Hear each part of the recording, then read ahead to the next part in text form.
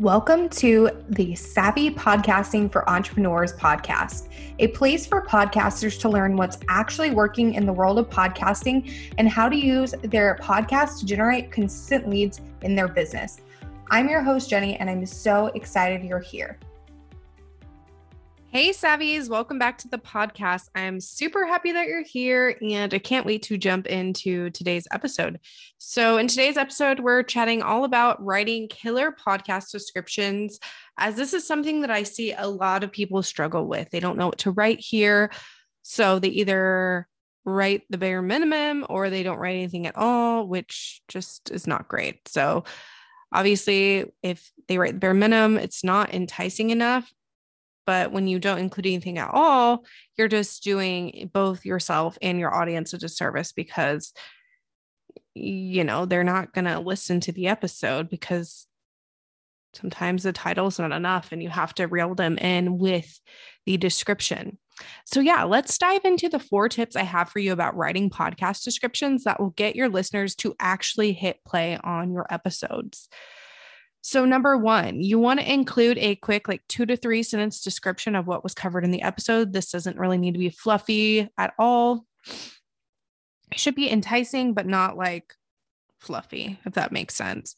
So for example, you would say something like, in today's episode, guest and I chat about all things Instagram, and then kind of hit on the key points that you dive into. Like I said, it doesn't need to be super fluffy. Just, it can be a little enticing, but it doesn't need to be anything crazy. And then number 2, you want to put timestamps of the important points in the episode within that description, because I think it's important if people are looking at your description and trying to figure out what do I need to learn? Some people like the timestamp so they don't have to listen to the whole episode. So definitely include that. It doesn't hurt to include because people can look at that and kind of jump to the point that makes the most sense to them.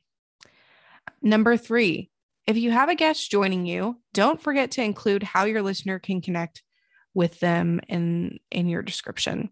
So I've seen a lot of people that have guests. The guest is great, but they forget to shout out the guest in the description. Sure, it's included in the episode, but I think it's really important to include it in the actual description itself. So if people are driving or walking or doing chores, they can easily grab that instead of having to stop everything they're doing and remember a URL.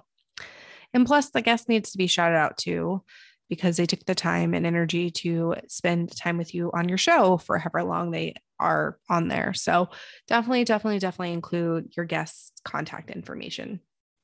And lastly, don't forget to include any links you mentioned. So if you talk about a freebie in there, if you talk about a tool in your episode, if you talk about some other kind of resource in there, include links to everything that you talk about, because you never know who's going to want to access them. I sometimes will include affiliate links if I talked about something that I'm an affiliate for.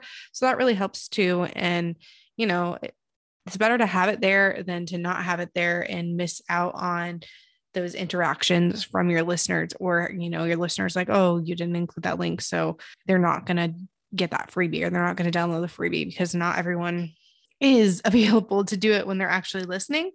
They want to come back later to your description and grab it.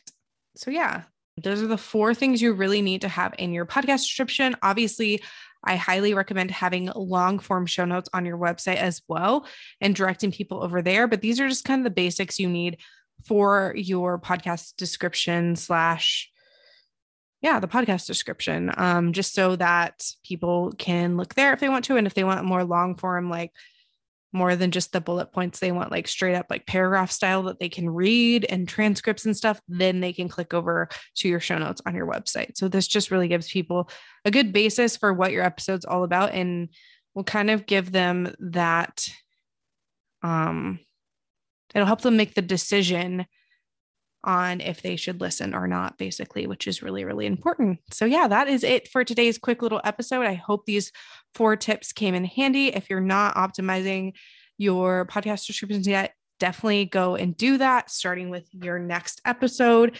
And then you can go back and adjust any previous episodes. So just start small. Don't let it overwhelm you. I think that's a big part of it is people get so overwhelmed because they're like, oh no, I haven't been doing this.